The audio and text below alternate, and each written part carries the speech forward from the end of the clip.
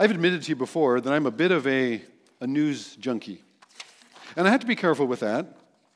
Well, I'm a bit of a news junkie, and I live among a people, to quote Isaiah, I live among a people who, if not news, are certainly media junkies. And that has its impact upon us. We get this information in, we get this perspective, we get this spin about something. And there's this, people talk about the polarization of our society today over one point of view or an opposing, an opposite point of view. Pick any particular topic that's of general, broader society interest, and there's a sharp view over here, and there's a just as sharp view over here, and they poke each other with them, right? How does that come about? Well, we listen to our own source, and we get this information in, and the information incites us. They're trying to incite you. The more they can get you wrapped up and worked up about this, the more you're going to dig in and follow the clickbait. And along the way, as I'm listening to some of this stuff, or as I'm taking in some of this information, I'm reminded now and again that there's another agenda. Because along the way, in the midst of all this good and helpful information they're giving me, they want to sell me something. I should buy gold. Or I should fill my garage with emergency meals. Because I'm a Christian, I should fill up my whole garage with meals for me and my neighborhood, right? Because I care about others. But the end is coming. Disaster is near. So you better buy these emergency meals. Now, I've just offended somebody whose garage is full of emergency meals. That's not my point this morning. My point is we are easily incited into actions from one side or another of the same circumstance or issue. And that happens in the story that I want us to read today. It's a story where David is incited into an action. And when we're poked, when we're pressed, when we're squeezed, what happens is what's in us leaks out of us. Sometimes it's not really flattering. That happens with David. When he's squeezed, when he's pushed, when he's incited, something that's in him leaks out of him, and we see it. And we're warned about it. Now, I want us to read here in just a moment 1 Chronicles chapter 21. But before we read, because I'm going to read it a little differently than what's in your Bible probably before you, I want to explain myself. It starts out, then Satan stood against Israel. Now, the problem with that is, well, let me teach you some Hebrew. The Hebrew word for Satan is Satan. You got that? You know Hebrew. Look at that. The Hebrew word for Satan, the name Satan, is Satan. Okay, so the word occurs many places in the Old Testament. Its most normal use, especially when it's, as it is here, without an article attached to it, just Satan, its normally used is as an adversary. For instance, the Philistines suspect that David is going to become their Satan, their adversary. They don't want him going into battle with them because they think he's going to turn and fight against them. In 2 Samuel 19, David even calls Joab, his own commanding general, his Satan, his adversary, because Joab seems against him. It's said that in 2 Kings 5, Solomon had no neighboring Satan, no neighboring adversaries. And later, Solomon does have Satan's adversaries, Edom and Damascus. So often the word is used as an adversary. If it's meant to describe a particular person, it normally has the article. That's the way you see it in Job chapter 1 and chapter 2. It is Hasatan, which is the Satan, the adversary. So adversary is simply a descriptor of this personal being who stands against God and his people.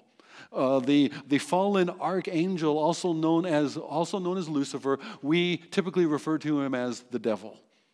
He is the adversary par excellence. He's the chief adversary, the adversary. But that article doesn't happen here. And that's why if you're a Bible geek and you carry a net Bible around, the New English Translation, a few do, but it's got some helpful translations and great notes. But here, they translate verse 1 this way. An adversary opposed Israel, inciting David to count how many warriors Israel had. And that starts off the chapter with, we know what's going on. So I wanted to explain a little bit of Hebrew before we get started. Now let's read chapter 1. And I might skip over a couple of verses as we try to get most of the chapter in here. But let's stand together for for the reading of God's Word. In 1 Chronicles chapter 21, then an adversary stood against Israel and incited David to number Israel. So David said to Joab and the commanders of the army, go number Israel from Beersheba in the south to Dan in the north. Bring me a report that I may know their number, how many soldiers I have. But Joab said, may the Lord add to his people 100 times as many as they are. What does it matter how many there are? Are they not, my lord the king, all of them, my lord the king's servants? Why then should my lord require this? Why should it be a cause of guilt for Israel? But the king's word prevailed against Joab because he's the king. So Joab departed and went throughout all Israel and came back to Jerusalem. And Joab gave the sum of the numbering of the people to David. In all Israel there were 1.1 million men who drew the sword. Soldiers, warriors. And in Judah there were 470,000 men who drew the sword. But he did not include Levi or Benjamin in the numbering, for the king's command was abhorrent to Joab. But even worse, God was displeased with this thing, and he struck Israel. And David said to God, I have sinned greatly. It is in what I have done, this thing. But now please take away the iniquity of your servant, for I have acted very foolishly. And the Lord spoke to Gad, David's seer or prophet, saying, go and say to David, thus says the Lord, 3 things I offer you, choose one of them that I may do it to you. So Gad came to David and said to him, thus says the Lord, choose what you will, either 3 years of famine or 3 months of devastation by your foes while the sword of your enemies overtakes you, or else 3 days of the sword of the Lord, disease upon the land, with the angel of the Lord destroying throughout all the territory of Israel. Now decide what answer I shall return to the Lord who sent me. Then David said to Gad, I am in great distress. Let me fall into the hand of the Lord, for his mercy is very great. But do not let me fall into the hand of man. So the Lord sent a pestilence on Israel, and 70,000 men of Israel fell. And the Lord sent the angel to Jerusalem to destroy it. And he was about to destroy it. The Lord saw, and he relented from the calamity. And he said to the angel who was working destruction, it is enough. Now stay your hand. And the angel of the Lord was standing by the threshing floor of Ornan the Jebusite. Let's jump down to verse 18. Now the angel of the Lord had commanded Gad to say to David that David should go up and raise an altar to the Lord on the threshing floor of Ornan the Jebusite. So David went up at Gad's word, which he had spoken in the name of the Lord. Now Ornan was threshing wheat. He turned and saw the angel, and his 4 sons who were with him went and hid themselves. As David came to Ornan, Ornan looked and saw David and went out from the threshing floor and paid homage to David with his face to the ground. And David said to Ornan, give me the site of the threshing floor that I may build on it an altar to the Lord. Give it to me at its full price, that the plague may be averted from the people. Then Ornan said to David, take it. Let my lord the king do what seems good to him. See, I give the oxen for burnt offerings, and the threshing sledges for the wood, and the wheat for a grain offering. I give it all. But King David said to Ornan, no, but I will buy them for the full price. I will not take for the Lord what is yours, nor will I offer burnt offerings to the Lord my God that cost me nothing. So David paid Ornan 600 shekels of gold by weight for the site.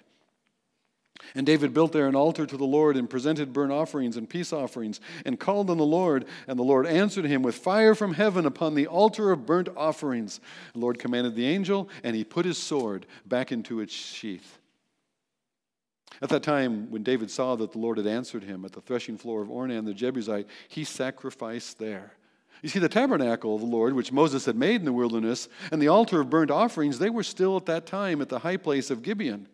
But David could not go before it to inquire of the Lord at this time, for he was afraid of the sword of the angel of the Lord. And then David said, "Here shall be the house of the Lord God, and here the altar of burnt offering for Israel." Let's pray. Father, would you speak to us through your word?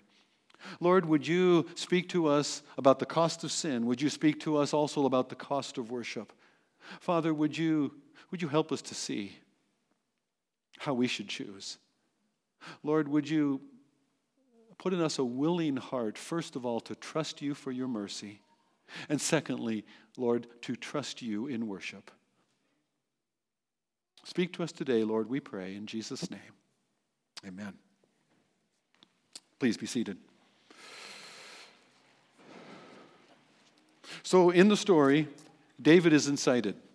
David is threatened. David is probably incited to marshal his troops, to register his army, to count his military resources because there's an external threat. David is a warrior king. He's dealt with this before. He knows how to respond. He knows what to do. And maybe that's part of the problem. When an adversarial nation provokes, David responds in a human, self-reliant, defensive preparations. In verses 2 and 5, we see that David is eager to know how many men could he field, how many men can wield the sword in battle. He's counting his resources. He's going back to what he knows, what he will rely on and trust in himself. There's an application here. First of all, when danger or trouble reveals itself to us, what do we really trust in? Do we pray first, or do we react first and pray later? Who do we trust in? I remember being confronted with this years ago when we were in Southern Africa, and there's a lot of spiritism in Southern Africa, but many people have become Christians. They've come to faith in Christ. And yet, one of the dangers they face because of the heritage in their culture and the strong weight of family around them is that when trouble comes, maybe a child becomes seriously sick, and the medicine from the doctor hasn't been helping, quickly Christians will return to the spiritist healer who would call on spiritual powers, demonic spirits, and do incantations and use various kinds of charms, spiritist charms, to provide possibly healing for the child. It's a strong temptation. They have seen spiritual power there. So when it's their own child endangered, quickly they might run back and trust that child into this spiritist, animistic care, which is actually under the power of spirits and demons. But how do we respond sometimes when we're threatened? How do we respond when we fear, especially enemies that you cannot see, like a deadly disease, a pandemic that is sweeping over Israel and people are dying left and right? And how would we respond in that circumstance? Well, we had an experiment something like that. And we saw how easily fear does overcome a people. How easily fear overcomes leaders who perceive themselves to be responsible to protect people. And rather than filling the churches and praying, we emptied the churches and ran to other resources. Why does Job warn that this is going to cause guilt to Israel? Why is it that 70,000 people die simply because of David's sin? Well, the parallel chapter in 2 Samuel 24 gives us a little more information here and there. The chapters are almost identical with a few details added, one or the other. And one of the details Samuel adds is that the Lord was angry against Israel. And so he incites David to number them. So this is bigger than David, although there's a time when the high priest could sin and cause guilt to the nation. David can sin as king and bring guilt to the nation, but also it might be that David has his own.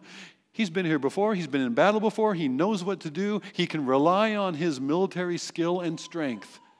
And maybe there's this confidence among some of his army as well. Maybe among the army, there are also those who are relying more on their military skill and strength than they are in calling on the Lord, who said, "You walk with me in my ways, and your enemies will flee before you." That 1,000 will run before one. And yet in this case, they seem to be relying on themselves and how many swords and men can they field in battle against a threatening enemy. Maybe there's a confidence problem. Maybe that's why this is an issue of guilt for Israel and for David. We're not told, but we're told that Joab even gives an incomplete count. He doesn't even count everybody because the whole mess, he's not happy about this. But it's not just an ethical or pragmatically poor decision. This not only is important to Joab, but it displeases the Lord. David is, I think, incited to false confidences. And that's the first warning here. Beware of false confidences. Don't be incited to trust in that which cannot deliver us, that which cannot save us. That's what David is going to have the consequences. David's going to get a ticket here. David is going to pay a price for this false confidence. And yet, when David realizes very quickly what he has done and that it is wrong, in verse 7, God was displeased of this thing and David realizes it. And David says to God, "I have sinned greatly." Have you been there? In the midst of your false confidence, in the midst of finding whether it's security or sufficiency or even satisfaction or pleasure, where you've gone about that from an illegitimate means, from the wrong source, rather than the right way that God has provided for you. You have gone your own way, you've trusted in your own schemes, and almost immediately you realize it. I have sinned. And I hope you do what David does here. I have sinned greatly. He confesses his sin to the Lord. To take away the iniquity of your servant, I have acted very foolishly. You see, compare David here in this situation where he's threatened and he's incited to trust his resources. Compare that back to the Elah Valley in 1 Samuel 17, when the Philistines are facing the Israelites and Goliath stands in the valley shouting at them, daring them to name a champion. The champion should have been Saul, but Saul measures himself against Goliath, and there's no way he's going down there. And David comes up in the middle of this, and David said, "What's the problem? What's going on?" And David goes out to meet that Philistine giant, and he says, "You come to me with sword and spear and armor, but I come to you in the name of the Lord our God, whom you have defied." David is saying, God's got this. I don't need Saul's armor. I don't need Saul's sword. God's got this. And God directs the rock from the sling to the giant's head, and the giant falls down as dead. But what happens here? Does David not remember that when the enemy comes and defies the true and the living God, that Israel and David have nothing to fear unless they trust in themselves? When you're in trouble, put yourself in God's hands, not in your own resources. When you're in trouble, put yourself in God's hands. What should David have done? Well, what David should have done is what David now does. Do you remember those 3 options that he's given? He was given 3 options: 3 years, 3 months, 3 days. 3 years of famine. That's just like Elijah and King Ahab. Remember that? Famine. Now, if you have already been in BP Academy, did I mention the BP Academy classes we're starting today? I was supposed to announce that also. I'm supposed to be up on BP Academy. I think I forgot. But if you missed BP Academy because you're here this hour, you're not in those classes, maybe you didn't get to the class's first hour, but those classes are listed in the bulletin, and there's one more chance. There's a class starting at 6 o'clock tonight. You could do a virtual tour of Israel, going through maps and video and images to follow the stories in the lay and look of the land of the book. So that's still out there. That's still possible. But if you took a BP Academy class in Old Testament survey, you might recognize famine, running before your enemies, disease ravaging the people. You might recognize those as evidence of God's cursing because the people have not been walking with him. That's what's going on here. So David has three choices. And did you notice what he says there? Let me fall into the hand of the Lord, for his mercy is very great, but do not let me fall into the hand of God. What David is doing here is he's repenting from his exact sin. His sin was, we've got this. We've got soldiers. We've got swords. We've got army. We can meet them. And now he says, oh no, don't let me fall into the hands of men. Don't let me face this enemy in battle. No, because without the Lord's strength, without the Lord's help, I cannot stand before them. Let me instead trust myself into the hands of God. Why? Because his mercy is very great. Do not let me fall into the hands of men. David specifically repents of trusting in his own resources to meet a human attack, and he trusts himself in God's hands to meet a pestilence, a disease that he cannot defend himself from. But he trusts himself to God's mercies. When it comes to your own sin and self-reliance, will you put yourself in God's hands? How do we do that? We confess. We begin the Christian life that way. Paul says in Romans chapter 10, if we confess with our mouth Jesus is Lord and believe in our heart that God raised him from the dead, you will be saved. And then along the way in the Christian life, we continue to confess. In 1 John chapter 1, it says, if any of us say we don't sin, we deceive ourselves. The truth is not in us. That's not true. Of course we sin. What do we do with that? But if we confess our sin, he is faithful and just to forgive us our sin and to cleanse us from all unrighteousness. When we fail, when we fall, when we transgress, when we trust ourselves instead of God, do we just knuckle down, I'll try harder next time, I'll do better next time, or do we hold that before the Lord and say, Lord, this is what I've done. I was wrong to trust myself instead of you. I was wrong to go my own way instead of your way. Lord, would you forgive me? Lord, would you pour out your mercy in the mess that I have made and the consequences that I have caused? Because sin will cost you. Like the ticket. You may be focused on other people's sin, which is far worse than yours, and yet you might get pulled over as well. I always wondered how they did that. How does one policeman pull over two cars? And I learned that day. I was worried about somebody else's sin. I was not paying attention to my own. There are serious consequences for sin.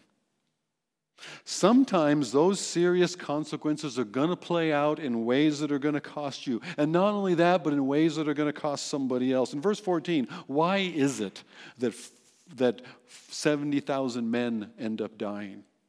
Earlier in our Monday Bible study, somebody put it to me in a very good way. He said, okay, assuming you're the one that's supposed to go and console one of the widows of one of these men, or maybe a young daughter of one of these men, and you're supposed to go and tell them, I'm sorry, but your father has died because of the king's decree and the numbering of his armies. And how do you explain to the daughter why it would be right that her dad is dead because of what the king said? And we talked about, well, maybe there's confidence in these men as well as a false confidence in the king. But, we tend to underestimate both God's holiness and the evil of sin. It's no surprise Adam did the same thing. Adam underestimated both God's holiness and how evil and disastrous it was to go against God's word. Sin always affects more people than we realize.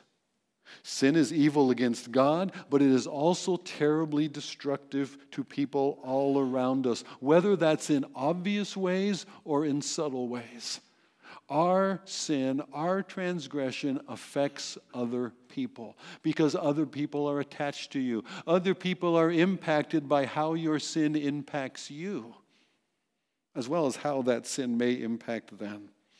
It doesn't take imagining putting yourself into one horrible news story after another to realize when that person chose to do that terrible thing, their whole family is caught up in it. Sin affects other people. Sin affects innocent victims. Our sin affects others around us. We know we are sinners. And yet too easily we will believe that God must be too harsh because we are sinners. We'll easily believe that God's too harsh because we are sinners. But we need to trust God's love and mercy more than we trust our own sense of justice. Let me say that again. We have a sense of what's right and wrong. We have a sense of justice. But please put more confidence in your assurance of God's mercy than in your understanding of justice. Trust God's mercy more than you trust your own sense of justice. That will serve you well. Default to this: I don't understand it, but this I know about God. And I'm going to have to leave it with Him because of who I know Him to be. In verses 15 to 18, the story turns on mercy. God is sending an angel to Jerusalem, but God says, stop. It's enough. Now it'd be good to remind ourselves, where is this playing out? All these events on the threshing floor of Ornan. So let me put a picture up there for you. Here's a picture of the threshing floor. I took out some of the side details because they're not so important. But in the bottom here, in the bottom left, that's the city of David. That's Jerusalem as it was in that time. It'll grow much larger than that over time. But that's Jerusalem at that time of David. And going up the hill above the town, which is on a narrow ridgeline, and because it's on a narrow ridgeline with steep walls, it's easy to defend, and that's why David has such a hard time taking it. But above Jerusalem, a little ways above, there's this flat-topped hill. And it's a perfect place for a threshing floor. A threshing floor needs a flat area of land where you can run these sledges or sleds over the grain to break it up, and then you use pitchforks and you throw it up into the air on a windy day, and the chaff from the wheat blows away because it's lighter and the grains fall back down, and you can separate the wheat from the chaff. Now that's a very simple explanation of what's going on, but the location was everything for a threshing floor. 3 things you need to know about threshing floors: location, location, location. All right? And Ornan had a great location. Not only is it a great place for wind with the surrounding hills as well, but also he's really close to the cities. He's close to his customers. So when he cracks the wheat, he's then able to bring it into the city very easily. He's got a going concern. And yet notice it's still owned by a Jebusite. David is not this ethnic racist who gets rid of everybody else who's not from his clan or his tribe or his people. There are many of the peoples of the land that actually identify themselves with and join themselves to the people of Israel and Israel's God. In fact, David had men from this Philistine city of Gath in his army called the Gittites. So here's this Canaanite, this Jebusite named Ornan, and he's got this prime real estate. And this plague is moving through the land. Maybe it's following the same path that Joab did on his survey. I don't know. But finally it comes back to Jerusalem. And it comes to this hilltop, to this threshing floor. And there the Lord says to the angel wielding his sword, the Lord says, stop. Does that remind you of something? Does that remind you of another Bible story? Does that remind you of Abraham and Isaac? That on this same hilltop, the mountains of Moriah, where Isaac and Abraham go together, and Isaac asks Abraham, well, here's the fire and here's the wood, but where's the lamb for the sacrifice? And Abraham answers him, the Lord will provide himself a lamb for the sacrifice. And as they go to this mountaintop, and Abraham is about to offer his son, believing that God, to keep his promise, will even raise him from the dead if necessary. There, the Lord says, stop. Abraham cannot offer his son there. God will provide himself a lamb for the sacrifice. On that day, there's a ram caught in the thorns by its horns.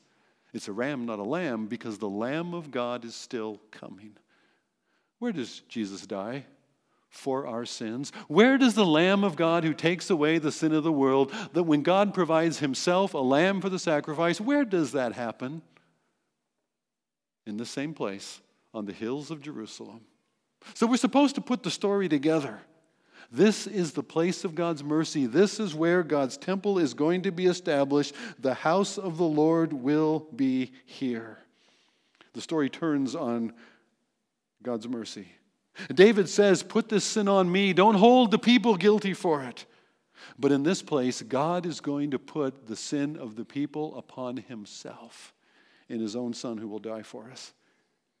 Abraham and Isaac were still waiting for God to provide himself the lamb for the sacrifice.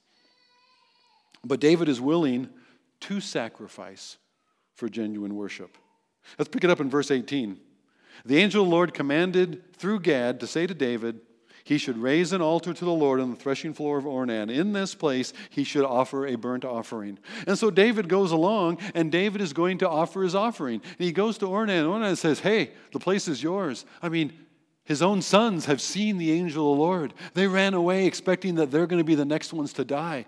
Ornan wants God's anger, God's wrath satisfied in a sacrifice in the place of his sons as much as anybody. He's willing to give.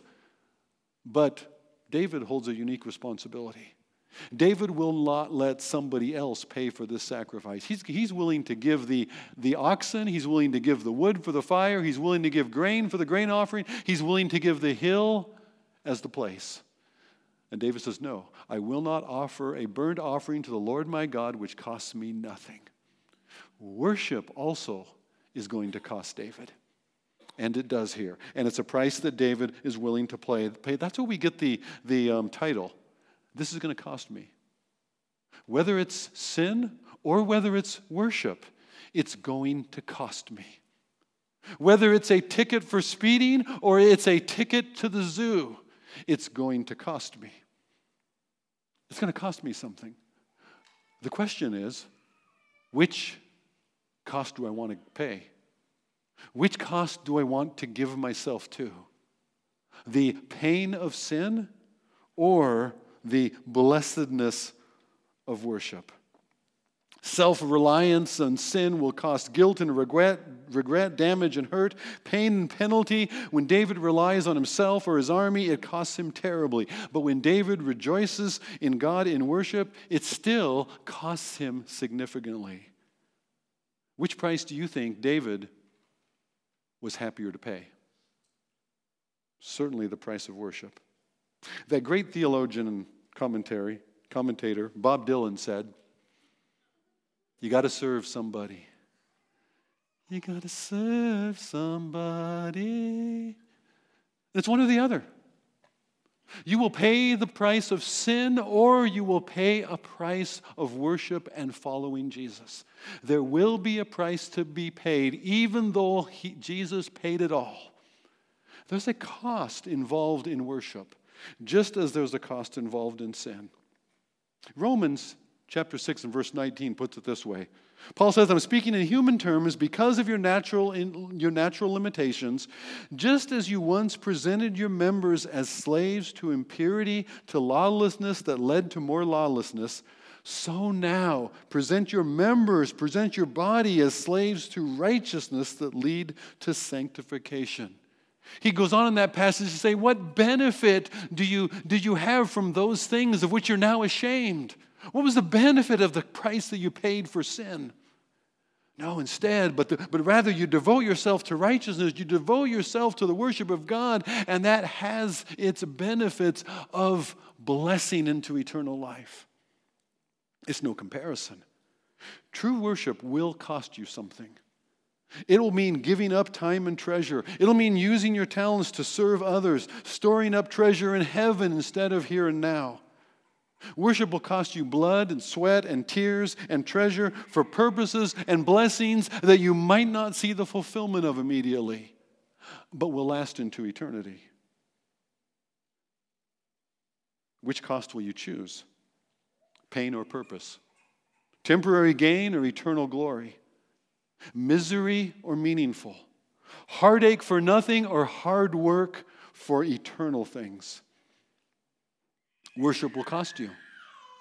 Worship will cost you time on Sunday morning, a tithe given month by month. Worship will cost you extra hours devoted to serve or to learn. Worship will cost you building for others who aren't even here yet. It'll cost you getting here extra early to be ready to lead on the worship team as we were blessed by this morning. Worship will cost you extra time preparing to teach adults or children, caring for others in the nursery or in a small group. Yes, worship will cost you, but it will be worth it all when we see Jesus. Our purpose statement as a church is to know and follow Jesus by helping others to know and follow Jesus. And that'll cost us something, but it's a far better price to pay for our sakes and for theirs. Jesus said it'll cost us something. He said, if anyone would be my disciple, my learning of me, he said, then deny yourself. Take up your cross and follow. It cost him everything. But knowing him in his way will cost us something. And it will be worth it. Let's pray. Father, would you help us to be willing? Lord, would you help us to even realize the cost? Lord, to count it, just like the children would save up for that delightful ticket of entrance into something that they can't wait to get to. Lord, would you give us that sense not merely about eternity, but about the joy in walking with you, the joy in sharing in your sacrifice, whatever that might be, the joy of knowing that this I do that pleases the Lord, rather than I think would please me, though it gives my Father grief. So, Father, would you help us to count the cost, indeed, but Lord, to be willing to devote ourselves to that cost which is worthy and which matters for your purposes and your glory.